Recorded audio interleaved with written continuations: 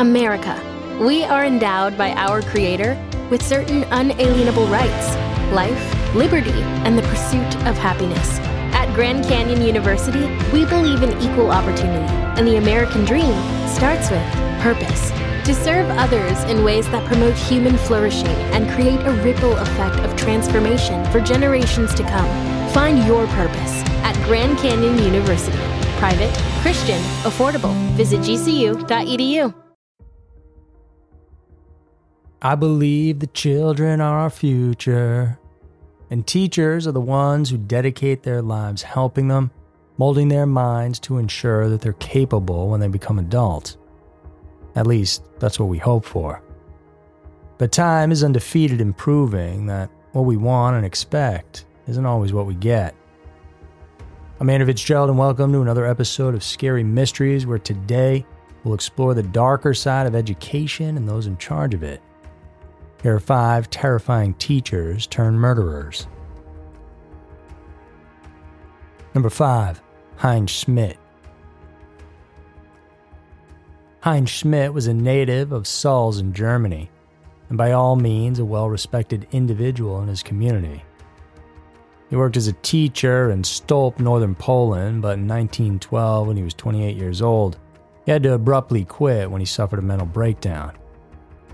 Consequently, he was sent to a sanatorium to receive treatment, but not long after that, he was released. He was employed for a short time after, but quit again, most likely suffering from an undiagnosed mental illness, and so he was struggling to find his place in the world. In December of that same year, Schmidt moved to Bremen, Germany.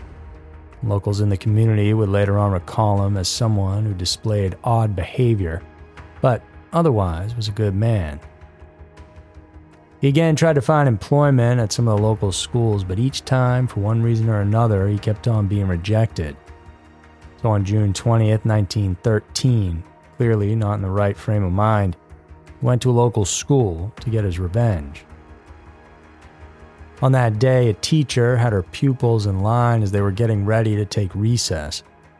When out of the blue, Schmidt, who was carrying a briefcase packed with at least 6 pistols and hundreds of rounds of ammunition, entered the grounds. He immediately ran up the stairs and there encountered the students who were about to head down. With no warning, the 29-year-old started shooting at the innocent children who ran everywhere in a panic. 3 in the group were hit instantly, with 2 of them dying almost right on the spot. The third tried to escape down the stairs but fell over the railing to her death. A janitor heard the commotion and ran towards the scene where he saw the perpetrator. He quickly jumped on the shooter's back in an attempt to stop him, and he temporarily pinned Schmidt down on the floor. In the struggle, the gunman reached over his shoulder and shot the janitor in the face. Now free, he ran towards the window of one of the classrooms and then randomly shot at a group of boys who were running across the school courtyard, injuring 5 of them. Another teacher also tried to stop Schmidt and was shot twice. Luckily, though, he and the janitor survived. 15 minutes had gone by since the shooting started, and by now parents and people living near the school had become aware of the chaos and flocked to the scene. One of the concerned citizens, a coachman, managed to subdue Schmidt by hitting him with a pitchfork. Schmidt was then subsequently arrested, but still had to be protected when a lynch mob attempted to gang up on him. In total, there were 5 killed and 21 injured, and the unemployed teacher was then sent to a mental institute where he spent the rest of his life, passing away 20 years later. Today, this horrifying incident in Bremen is considered to be the very first ever mass school murder in history. Number 4, Ronald Jansen. People aren't always who they appear to be, and Ronald Jansen is a person who took this concept to the extreme. Jansen was remembered by his students and colleagues as a shy and quiet type of person who preferred to be by himself rather than being social. Product of a broken family, he had first been the victim of abuse by his diabetic father, whom he then later attempted to kill by injecting him with alcohol instead of insulin. But that incident was kept under wraps and life moved on for him. In 1993, he earned a degree as an industrial engineer at a college in Belgium. And then in 2000, Jansen moved with his wife and 2 daughters to Luxembourg, where he became a professor at Herktestad University. A brilliant man, the Belgian, who everyone fondly referred to as Le Prof, taught computer science, economics, and technical drawing. Ultimately, though, 6 years later, his wife and kids left him, and that's when neighbors observed a change in the man. Someone who had so much success professionally had failed miserably in keeping a happy home.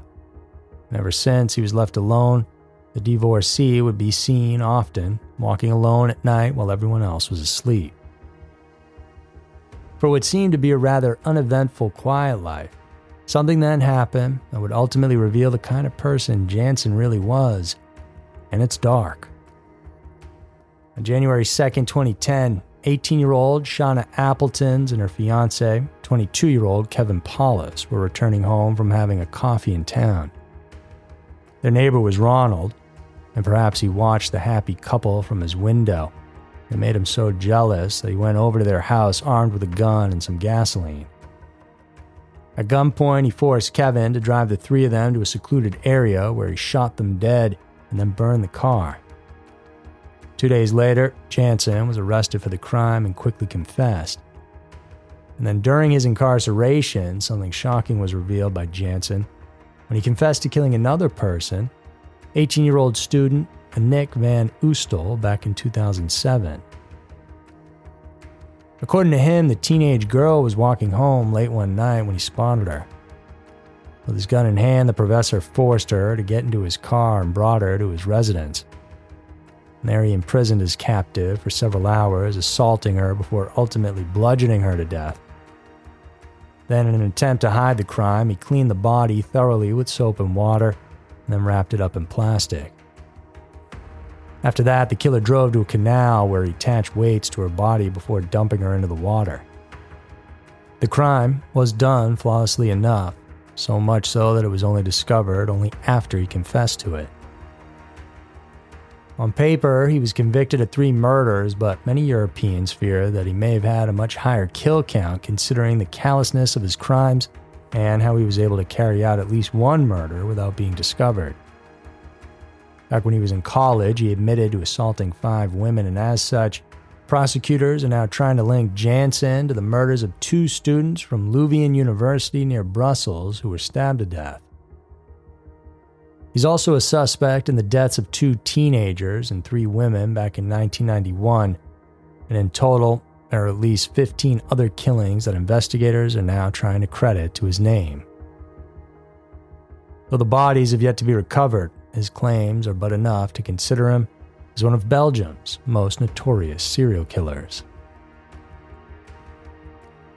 Number 3, Albert Fentress. A curious case is how people tend to describe Mr. Albert Fentress. Growing up in a very strict household, little Albert persevered to finish at the top of his class.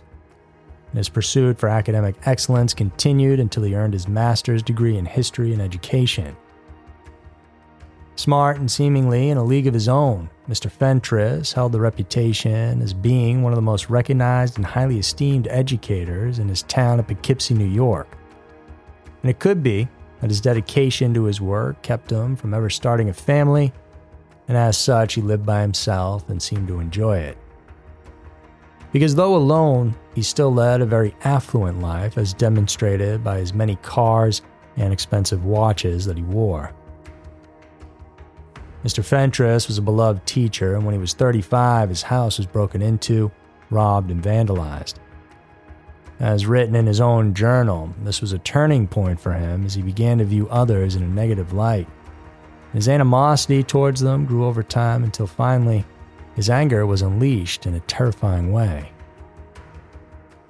On August 20th, 1979, Fentress was at home on Grand Avenue when he saw a teenager named Paul Masters walking past his property.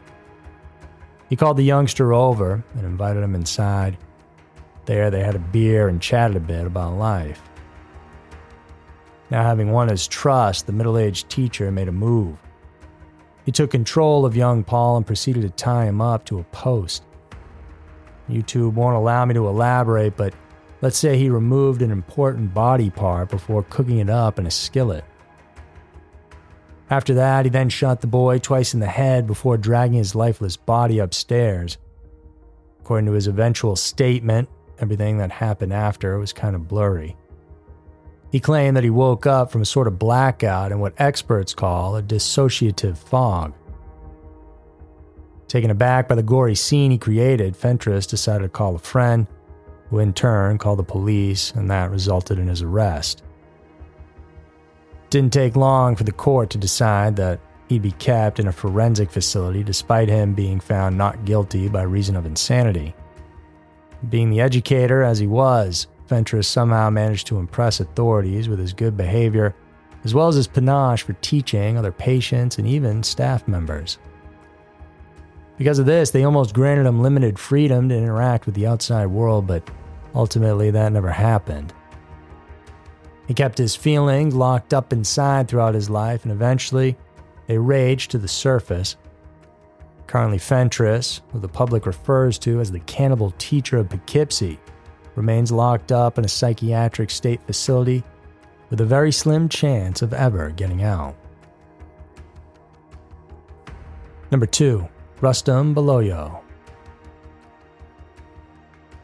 Jealousy is very dangerous, and history is rife with tragic stories of people who allowed themselves to be consumed by it. On October 8, 2022, in Tampican, a rural town in South Cotabato, Philippines, a college student named Jade Arabel was found murdered. He had suffered several stab wounds, and his body then discovered in a grassy area near some isolated woods. Local police immediately started their investigation, and everyone they talked with, the victim's relatives and friends, all uttered the same name as the one they believed to be responsible for the 22-year-old's death, Rustam Baloyo. See, there were rumblings around campus that Baloyo, a 33-year-old teacher, was having an affair with the deceased man.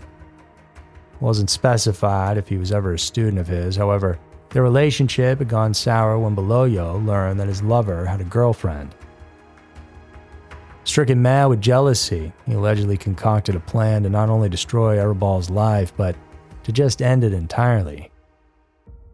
Police said that Baloyo worked with an unnamed killer who gave the would-be victim a ride on his motorcycle. Then, when they reached a remote location, the killer stabbed the unsuspecting rider before dumping his body. The mastermind behind this killing is currently being hunted down after he managed to escape. However, his phone is in the authorities' possession, and it contained the conversations he had with the killer regarding the criminal plot they both hatched against the innocent student. It's still a fairly fresh story, so as to how it will turn out in the end, only time will tell. Number 1. Nathaniel Train. The COVID-19 outbreak had some seriously detrimental effects on many aspects of our lives. Top of mind are social and economic, but there's also a lot of people who were affected in a different kind of way. Nathaniel Train was a man who may have gotten a bit carried away by the panic that this global pandemic caused. A well-respected teacher, Train also held a very important position as a principal of a few regional schools. Testimonies proved how dedicated of an educator and supervisor Mr. Train was as he worked at Northern Queensland primary schools like Yorkeys Knob State School and Innisfail East State School. And his scope of constituency also included Walgett Community College Primary School in New South Wales. All three of these rural schools catered primarily to children from disadvantaged backgrounds. Nathaniel had been known to be a mild-mannered person who wasn't afraid to put himself out there for the kids. For example, in 2017, a local newspaper did a feature of him being decorated with glitter and bubbles on his beard for a fundraising event. Truly a giving man, it was strange then when Mr. Train suddenly dipped out of the limelight and resigned in 2021. And this was when the pandemic was at its height and no one seemed to know exactly why he did it. But Nathaniel had a brother named Gareth, whom their father, a pastor, described to be a very volatile person. Someone who was capable of violence, someone who was very controlling. The thing about Gareth was that he believed that this global crisis was all a huge conspiracy set up by our governments to destroy people's lives. He believed as well that the world was ending, and according to reports, he'd been in constant communication with other conspiracy theorists from the US and UK as well. So sometime in early 22, he convinced his brother Nathaniel and wife Stacy that they needed to go off the grid. They set up their base at his property in Wimbilla, a rural town in the Western Downs region of Queensland. On December 12, 2022, Queensland police operatives, including constables Matthew Arnold and Rachel McCrow, conducted a welfare check on Mr. Train, who had been reported missing a month prior. Officers believed Nathaniel was hiding out on the property, and ultimately, when the officers failed to get any response from the occupants inside, Arnold and McCrow decided to enter forcefully. They hadn't gotten in too far when suddenly the residents inside began firing at them. Arnold and McCraw were fatally shot at close range. The two other officers ran for safety, but they too got shot. Unfortunately, a neighbor who just happened to investigate the commotion got shot and was killed as well.